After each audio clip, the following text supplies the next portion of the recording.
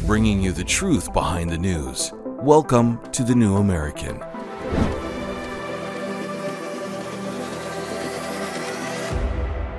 Welcome, everyone. Thank you for joining us. It's November 28th, and I'm Steve Bonta, filling in for my colleague Paul Dragoo, who's still on vacation, but will be back. There's a scandal brewing in the United Arab Emirates, and just in time for the UN's COP28 climate conference. Also, the infamous yet influential hockey stick graph that is used as foundational evidence to support climate alarmism has been further discredited. And the truce in Gaza has been extended 2 more days. We have those stories coming up. But first, world dignitaries and delegates, including assorted globalists, Marxists, communists, and climate alarmists, or do I repeat myself, will be meeting in Dubai beginning this Thursday for their annual UN-sponsored Conference of the Parties Climate Talks, or COP28 for short. Their mission is nothing less than to save the planet from much ballyhooed climate change, or, not to put too fine a point on it, to shackle the planet in the name of saving it. The New American will also be in Dubai, the UAE's most prosperous emirate, to observe firsthand the goings-on at the 2-week conference, as opposed to getting all our news about COP28 through the prism of the major media. Usually at these confabs, the globalists talk very openly about their plans to impose socialistic global governance on the rest of us, though their rhetoric is sanitized somewhat when reported by the major media to the uninitiated. This year's annual UN climate conference and the major media reportage of it should not be any different. If you're at least a little bit concerned about what may come out of COP28, you should be. One of the subjects in the spotlight at this year's climate summit is your dinner table, especially the meat you serve. Bloomberg reports that the plan is for people in wealthy countries like ours to, quote, eat less meat, unquote. It's part of the United Nations Food and Agriculture Organization's, or FAO's, comprehensive plan to reach net zero by 2050 and will be part of a document that is expected to be unveiled at COP28. It seems that the depopulationists who populate the halls of the UN and its confabs have determined that livestock farming contributes greatly to the carbon footprint of rich nations. They say it is, quote, a major source of methane, deforestation, and biodiversity loss. Although non-binding, the FAO's plan is expected to inform policy and investment decisions and give a push to the food industry's climate transition, which has lagged other sectors in commitments, unquote. This, according to Bloomberg. Of course, the main culprit is, among meat-loving criminals is, according to FAO, North America, where people consume an average of 127 kilograms of meat per year. That's a lot of meat. By comparison, the amount in some African countries is as low as 3 kilograms annually. So, the Rome-based UN agency recommends a lifelong fast for those who, it says, overconsume meat, while encouraging developing countries to improve their livestock farming, in quotes. Yet almost in the same breath, it proposes measures aimed at crippling livestock farmers everywhere, such as severe restrictions on fertilizer. Those constraints are already reality in many areas, as highlighted by James Patrick in his documentary Nitrogen 2000. Here are some excerpts. Our government did say we need to reduce 95% of nitrogen in this Nature 2000 area. The farmers are targeted, and why are the farmers targeted? Because they have land.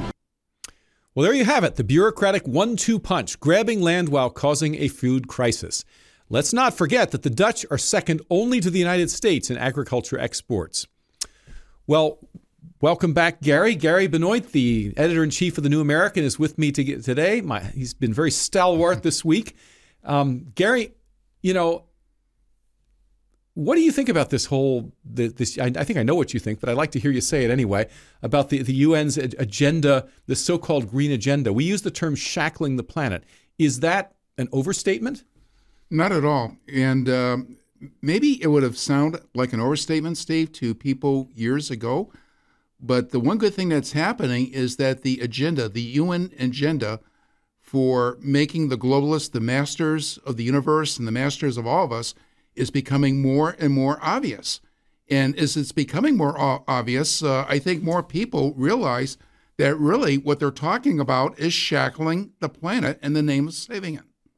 Yeah, well, I mean, when we use phrases like masters of the universe, obviously, if one of their reps were here, they would object strenuously to this almost cartoonish caricature. But it's true. It really is. They may themselves, and some of them I'm sure have the best of intentions. They often do.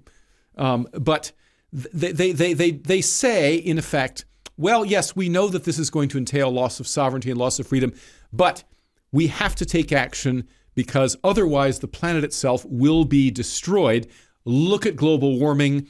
Look at loss of biodiversity. Look at the destruction of rainforests and other critical biomes worldwide.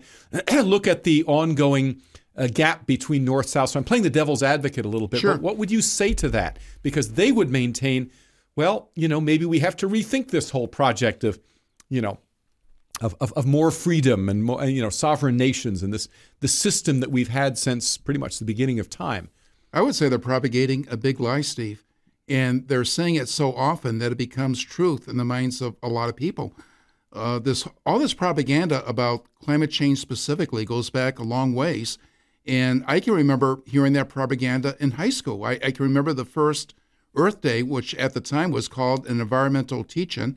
That was back in 1970. And in 1970, what they were warning about was not global warming. They were warning about global cooling. Over the years, that propaganda has changed. And so for many years now, the threat has become global warming. But if you go back over the years and look at what has been said, if you look at what Al Gore and others have said, they're always warning that catastrophe is just around the corner. And it's simply not happening. The supposed runaway global warming that we should have seen by now simply has not occurred. Well, one of the things we don't hear as much about now, although it's still kind of out there, but back in the 70s when you and I were kind of coming of age, there was a guy named Paul Ehrlich. Oh, he's yes. still alive, in point He wrote of fact. the book, The Population Bomb. Right, and he's recently followed up with other tomes, and he's sort of a modern Malthusian. And I mean, Malthus lived more than 200 years ago. He's the guy that an economist, sort of, a pretender economist, who claimed that overpopulation was going to be a problem. And he was making this claim way back in the late 1700s. And so Paul Ehrlich is sort of a warmed over version of Malthusianism. And he claimed in his most famous book, The Population Bomb, that eventually, the world would be overrun with people. And you still hear people say, well, pretty soon we're going to have 10 billion people on the planet. But that, it turns out, is not as good a selling point as climate change is, because, of course, the obvious solution to so-called population problem is let's cull the population. And nobody really wants to be culled that much, right? So so some of the focus has shifted, and specifically to this climate issue, which has become, particularly since last year's COP27, which, by the way, we also covered. We had people last year in Sharm el-Sheikh, Egypt, who covered that.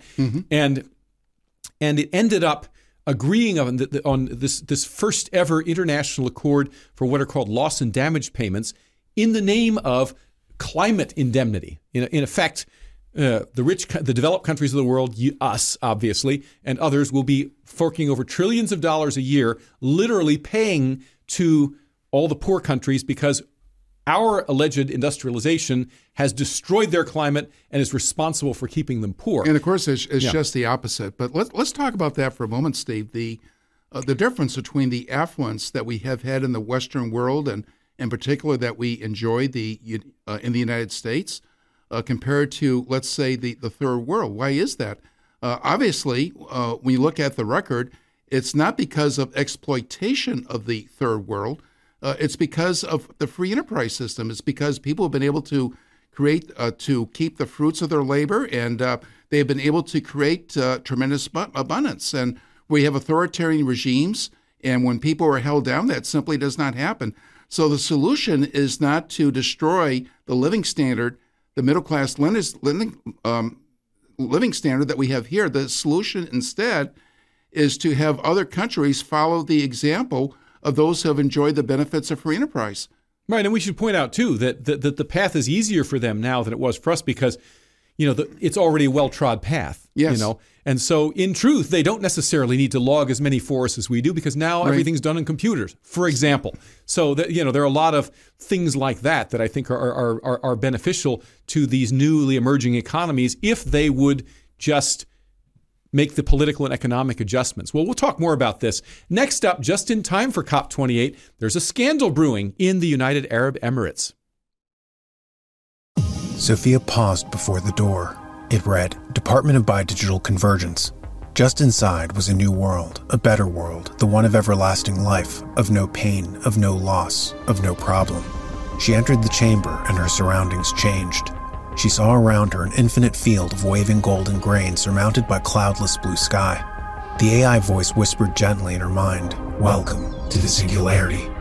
She couldn't see it and couldn't feel it, but her body had almost instantly been covered by a swarm of tiny gray multi-legged bots that melted through her clothes and into her skin. Not perceiving the nightmare, her eyes had already been consumed and the rest of her body was dissolving as the bots digested her flesh. She felt only a warmth suffusing her being. Drowsy, she drifted to sleep, and her last thought was one of panic. Would she ever wake? Could a nightmare vision like this be an outcome of the much-hyped transhumanist technological singularity? Enter the world of the future as illuminated by the experience of the past in Endgame, the new book by Dennis Barrett, the publisher of the New American Magazine, and find out how the disastrous COVID pandemic response fits with the technocratic elite's thirst to create a transhumanist utopia. Get Endgame from shopjbs.org with free shipping with code ENDSHIP, ENDSHIP. Or get Endgame and the Great Reset Collector's issue of the New American Magazine and get free shipping plus an additional 20% off both with code END20, END20. Welcome back, everyone. Well, there's a scandal brewing in the UAE, the United Arab Emirates, just in time for COP28, which we just talked about in the last segment. This year's event is aiming to build on last year's negotiated agreement, which mandated so-called loss and damage climate indemnity payments from developed nations to poor nations, which, if carried out, will amount to the largest ever international socialist redistribution of wealth. The COP conferences attract a huge number of radical climate activists and heads of state each year. And this year, like last year, as we mentioned previously, the New American will be bringing you live on-site coverage of the event. But before the conference even starts, a scandal has erupted. It has emerged that the host country, the aforementioned UAE, is secretly trying to exploit the event to cut oil and gas deals with more than a dozen countries, according to documents published yesterday by the Center for Climate Reporting. Now, we're certainly supportive of developing oil and gas resources and lubricating the gears of capitalism in the process. But the Emiratis are being accused by the environmentalist left of rank hypocrisy for cynically taking advantage of the conference to make money off the very extractive activities that the COP participants are trying so hard to curtail. And what unpardonable sins have the Emiratis committed? Well, for one thing, it turns out that they are planning to signal to Germany that they're willing to expand liquid natural gas or LNG supplies to Germany. They also, according to conference planning notes, intend to propose to China cooperation in evaluating international LNG opportunities in countries like Canada, Mozambique, and Australia. And they're even preparing to tell Venezuela and Saudi Arabia that there is, quote, there is no conflict between sustainable development of any country's natural resources and its commitment to climate change, unquote. Moreover, this comes after the UAE appointed Ahmed Al-Jaber, the chief of the UAE's natural oil company and chairman of the board of directors of its national renewable energy company, as president of this year's COP. Environmentalist NGOs are expressing outrage, rather predictably, at the UAE's secretive energy wheeling and dealing, with Greenpeace's policy coordinator Kaisa Kosonen saying, for example, quote, "If the allegations are true, this is totally unacceptable and a real scandal. The climate summit leaders should be focused on advancing climate solutions impartially, not backroom deals that are fueling the crisis," unquote. Well, Gary, the UAE has one of the world's largest oil and gas reserves and is also one of the world's centers of business and finance. What did the COP28 organizers think was going to happen? Well, first if not of all, this? Steve, are you surprised? Because I certainly am not surprised. Not at all, and I have to admit, I think it's I'm on Team UAE with this one. I mean, you know, but it's. me too. I mean, the point of the story is not to expose the alleged wickedness of the Emiratis, but rather the hypocrisy of the conference organizers. I mean, in fact, this thing about Al Jaber was actually news close to a year ago, like 10 months ago when they first agreed really? on the UAE. Yeah, I remember covering this. Yeah, I did not remember that. We had one article on it online, I think, in the New American back early this year. And And so this was pointed out early on that my goodness, they've taken basically the top guy in their government who's in charge of oil and natural gas drilling and exploratory and all this stuff, and they've made him the president of the COP because the host country is expected to name a president for each COP conference. Sure. So Egypt did it last year. This year it's the UAE's turn. And the UAE is only one of the top financial and economic centers in the world, particularly banking. Okay, so I mean, the Emiratis are all about making money in any way they can. And number two, they have, it sits atop a huge oil reserve. Sure. I mean, this is one of the wealthiest countries in the world, perhaps. In Dubai, you can buy gold bars out of ATMs, and the auto lots where people dump their used autos are full of rusting, sand-blown Bentleys and Lamborghinis instead of the types of junk that we Americans drive around. So this place is seriously wealthy. And surprise, surprise, they're using this big international conference to kind of wheel and deal behind the scenes. I don't have a problem with that myself. You could say, though, it's a case of do as I say, not as I do. Because obviously, Steve, they are not against wealth. They're not against the use of resources that are underneath the ground. But I'm sure they enjoy monopoly. And they can certainly create that by promoting this environmentalist, alarmist agenda to get other people to turn off the oil spigots so that they can have the price of their oil go up. Well, it's just that it seems to me that if you're having a conference on the environment, this is just, I will be going there, as you know. So right, sure. I guess I have, it's just not full admission here. But if you're going to have a conference that focuses on improving the world's environment, why would you put it in a country that has literally destroyed a bunch of coral reefs to create an unprecedented artificial archipelago offshore, Sure. has the world's highest skyscraper, is in every respect probably one of the world's most conspicuous symbols of consumerism. Not that I have a problem with any of this, but I'm just saying, from the point of view of an environmentalist, why wouldn't you choose, a country that actually has an environment? For example, one of these, a country like Ecuador or Costa Rica, which are both known for this kind of thing. I realize they don't have the sort of swank accommodations that these types of jet setters are accustomed to going to, but at least these are countries where there's a sincere interest and actually a fairly significant cottage industry in so-called ecotourism, and they have a conservationist ethic. Not sure that really is very conspicuous in the UAE. Sure. It could be that the globalists who plan the conference are not that concerned about the optics because they probably feel, and they have for many years, feel like they control the narrative. And, how much publicity is this going to get? Yeah. Well, I say this as someone, as you know, I think I've mentioned this in the program before, but I enjoy bird watching, and I'm willing to pay some money to go to exotic places to do it. And in the course of doing that, I tramp around in the rainforest and get sweaty and mosquito bitten and all the rest of this stuff.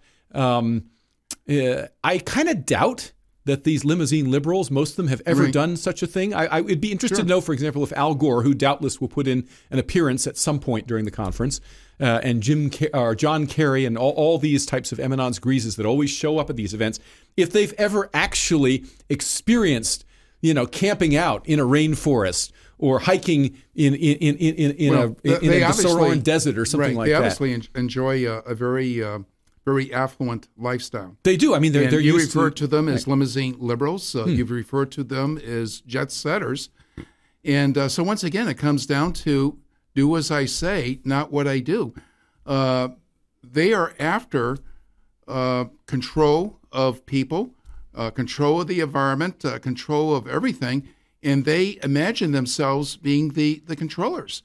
And so while they're worried about the meat on your dinner plate, for example, and they're concerned that you might be eating too much meat or maybe eating too much turkey even for Thanksgiving, that affects the great body of the peoples throughout the world. But they're not looking at themselves. Well, and they tend to live in urban areas. I mean, I remember the first time I ever set foot in the rainforest in India, I was eaten alive by leeches. At the end of one afternoon of hiking, I had blood all over my legs and wounds that didn't heal for days. And after that, I thought, okay, I get it. This is why people don't live in places like this. This is why they will, given the chance, they will tend to cut down and clear and have cattle and raise crops over, because some of these areas, pristine and beautiful though they are from a safe distance, are pretty intimidating when you see, the same could be said about the high Arctic and all these other environment that they're so concerned about. And it does give you a different perspective. And people who actually live in these parts of the world, who have to make a living, can't do it by watching birds. They have to raise manioc or whatever it happens to be to make things work. Anyway, well, thanks a lot, Gary. Hey, folks, The New American just released our latest collector's edition bookazine. It's called Self-Reliance, Foundation of Freedom. Without individual responsibility and the ability to take care of ourselves without government help, we cannot be free. This published collector's edition includes articles on a number of topics, including the self-sufficiency of the founders, preparing for a worst-case scenario, firearm self-reliance, financial self-reliance, the importance of community, and many other things. The authors are all experts on their respective topics, and we encourage you to get a copy or copies. You can order copies at thenewamerican.com/shop or by calling our office at 800-727-8783. Next up, more on the infamous and influential climate change hockey stick graph.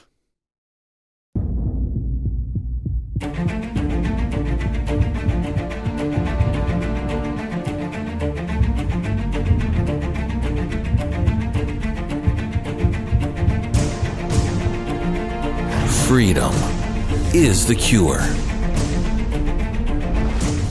You're dead on. This is the largest experiment performed on human beings in the history of the world.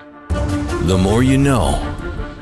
What they're doing is they're forcing vaccination on people, and I believe they are killing people with this vaccination. The freer you are. It's murder. They are basically murdering people in hospitals. The all-cause mortality we know is now higher in the vaccinated group than the unvaccinated group. Stay informed on the issues that affect freedom. Get a subscription to The New American today. thenewamerican.com.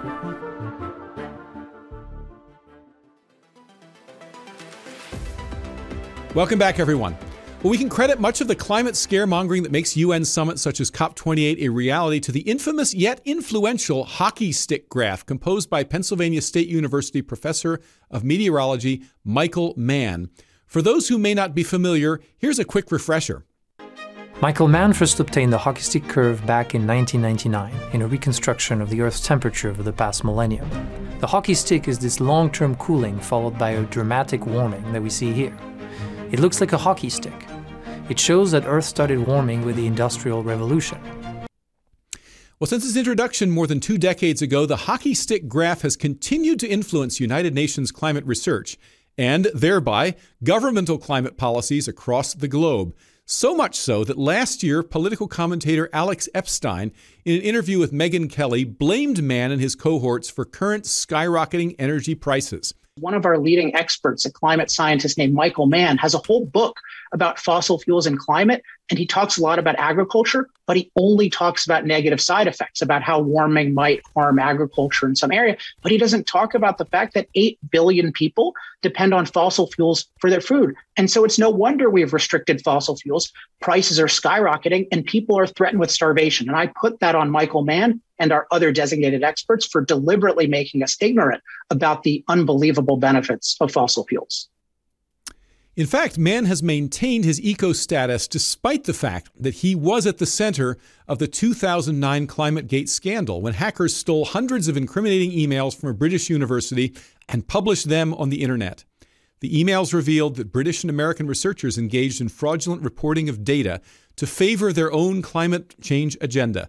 Mann even called climate skeptics idiots. Then there was Mann's claim in a 2012 lawsuit that he was awarded the Nobel Peace Prize, despite the Nobel Committee in Norway flatly denying the assertion. Mann has also repeatedly refused to release his research data behind the hockey stick, even when subpoenaed to do so in a court of law. He argued that confidential information about his research methods would be revealed by doing so. It certainly would have been revealed, or maybe exposed is a better word. Now it has been, thanks to a Swedish scientist by the name of Hampus Söderqvist. Using information from Mann's original 1998 report in the journal Nature, Soderquist reverse engineered the hockey stick construction to find that it is a splice of 11 different data sets. On his blog Climate Audit, statistical analyst and longtime Mann critic Steve McIntyre provides a technical explanation of Soderquist's findings. McIntyre notes that many researchers through the years have attempted to replicate Mann's results with no success. He called the ploy that Soderquist discovered Mike's nature trick and emphasized the importance of this breakthrough. Okay, Gary, well, it sounds like Michael Mann has finally been unmanned, but we'll see about that. So do you think that Soderquist's important find is going to maybe have any influence over our government's environmental policies, even in the long term?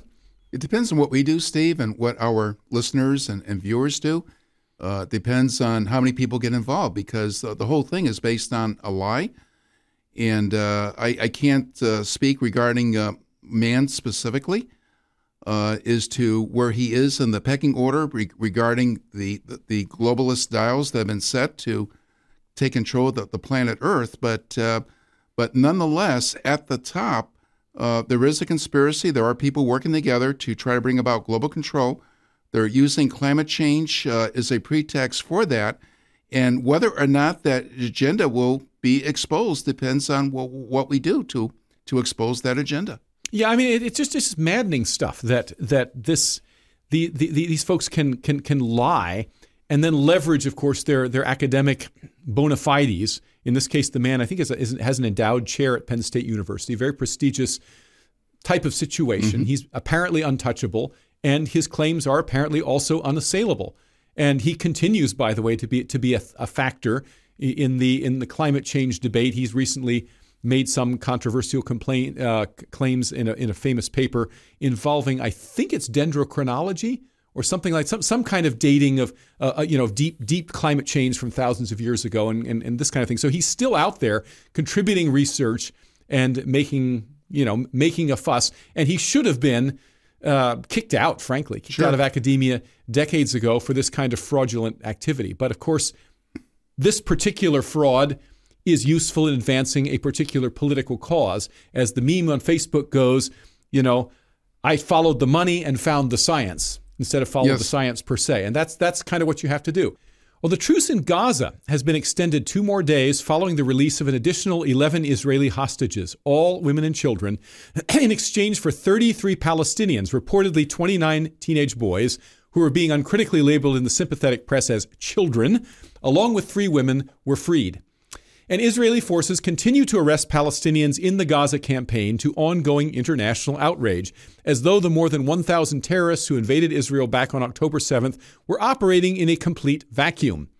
Among Palestinians still in detention is Ahed Tamimi, a young woman writer who has been portrayed as a Palestinian Rosa Parks for her outspoken criticism of Israeli occupation.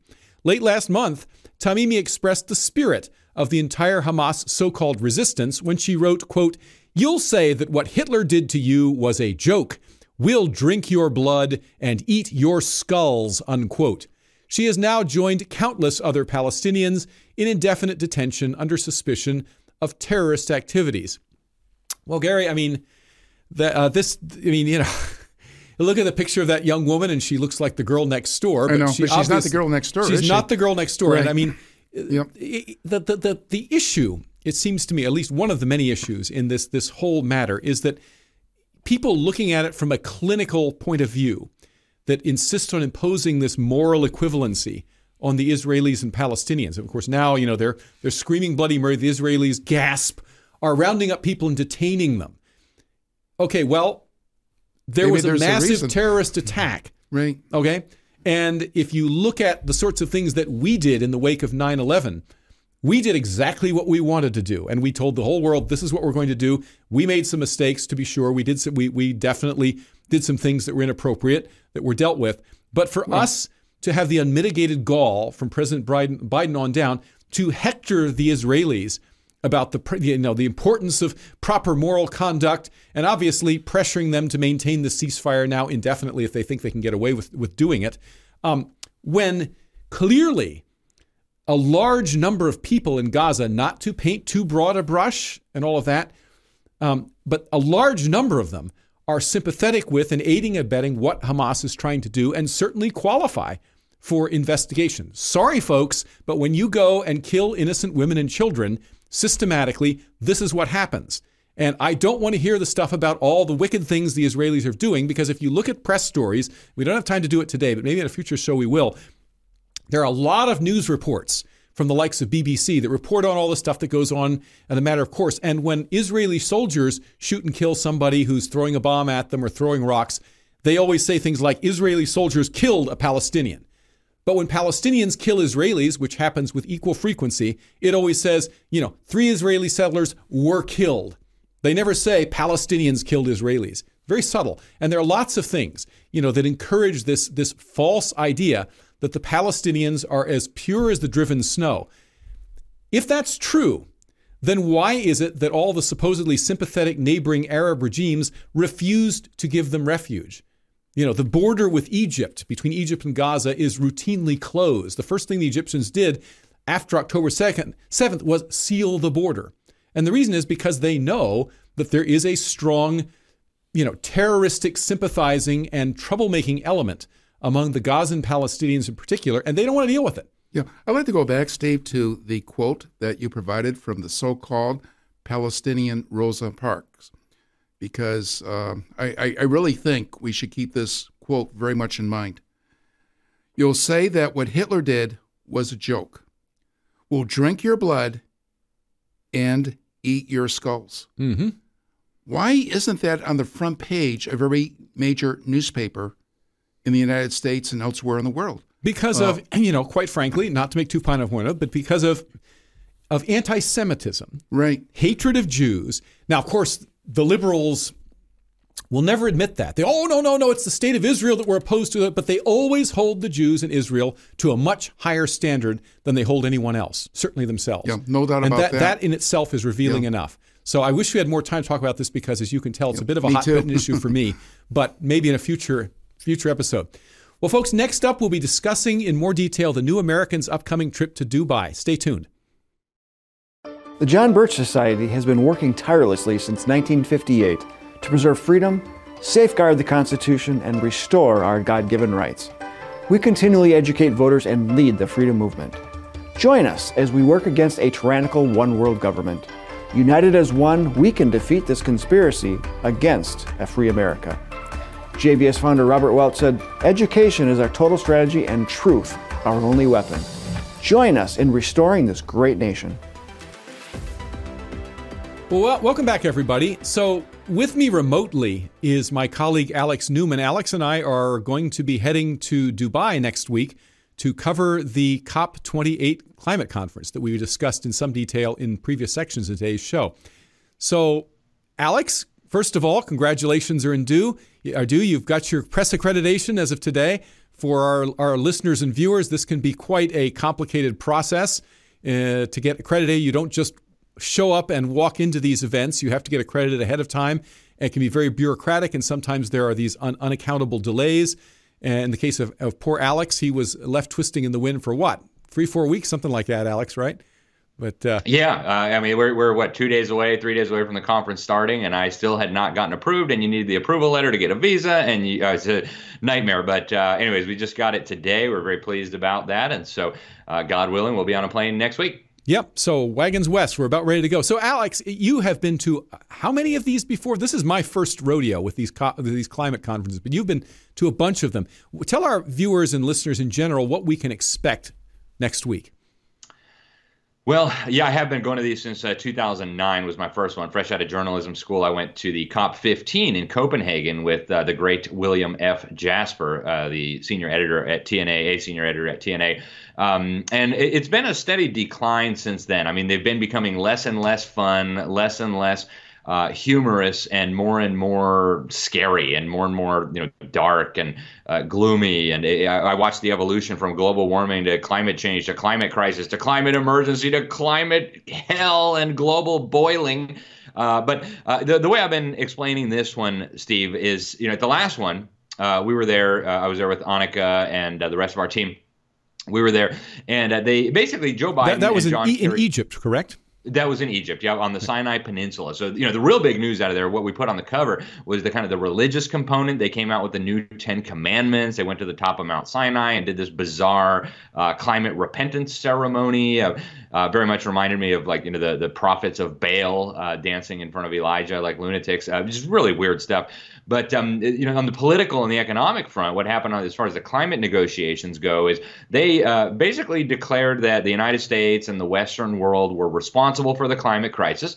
Joe Biden and John Kerry pled guilty on behalf of our country. Basically, every tornado, every hurricane, every drought, every fire, every snowfall, everything is the fault of Americans because we invented so many things. We extended people's lives by 40 or 50 years on average. We liberated people from backbreaking labor. And so now we get to pay for that because, again, we've already pled guilty. And so this next one in Dubai, I think of this as like the sentencing, right? So Joe Biden, John Kerry pled guilty for us. At this one in Dubai, they're going to calculate exactly how much of our money they need to steal for reparations to kind of make everybody whole for all the horrible things we unleashed on humanity, and then the mechanism through which they're going to extract it from the middle class and redistribute it to the kleptocrats who've impoverished and kept impoverished the third world. There was an additional, so this massive, the so-called loss and damage payments, which we also mentioned in an earlier segment today, and we've talked about before in this show, what it amounts to is possibly the largest ever transfer of wealth from the so-called haves to the have-nots. So it's literal socialism. We all know that that's what socialism is about, but on a grandiose worldwide scale, and of course invoking the sacred name of the planet and preserving the climate. But, there was another issue, Alex, that cropped up last year that I remember we reported on a bit. I don't think it was bruited. Well, it was mentioned at COP27, but I don't think it had center stage the same way the loss and damage payments did. But for all of that, I think is equally significant potentially. And this is the drive to create the first ever global tax. And the word was that it was going to be phased in by the end of this year or early next year. It was to be a tax on international shipping, I believe, the merchant marine type vessels. And it was essentially a proto-carbon tax. And as with all these things, it was, it's just a little tiny amount. It won't be an inconvenience. And we may follow this up with an international jet fuel tax. But the point is that if it were ever enacted, the principle of the thing and the reality, the practice of the thing also, would confer on the United Nations system for the first time ever a truly independent stream of revenue. And also, as a bona fide taxing authority, it would have made it another critical step into the realm of being a true world government, because that's one of the things governments do. They have the authority to levy taxes.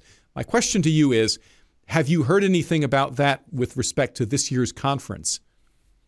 Yeah, they're actually working on that. They've been working on this through the climate negotiations as long as I have been going to these things. They've been plotting a global tax, and they were going to do one on financial transactions. They were going to do one on shipping. They were going to do one on air travel. They were going to do one on different types of stock transactions. And it's only going to be like a 0.0001%. But as you point out, it won't stay that way for long. And you're right. The implications of this are huge.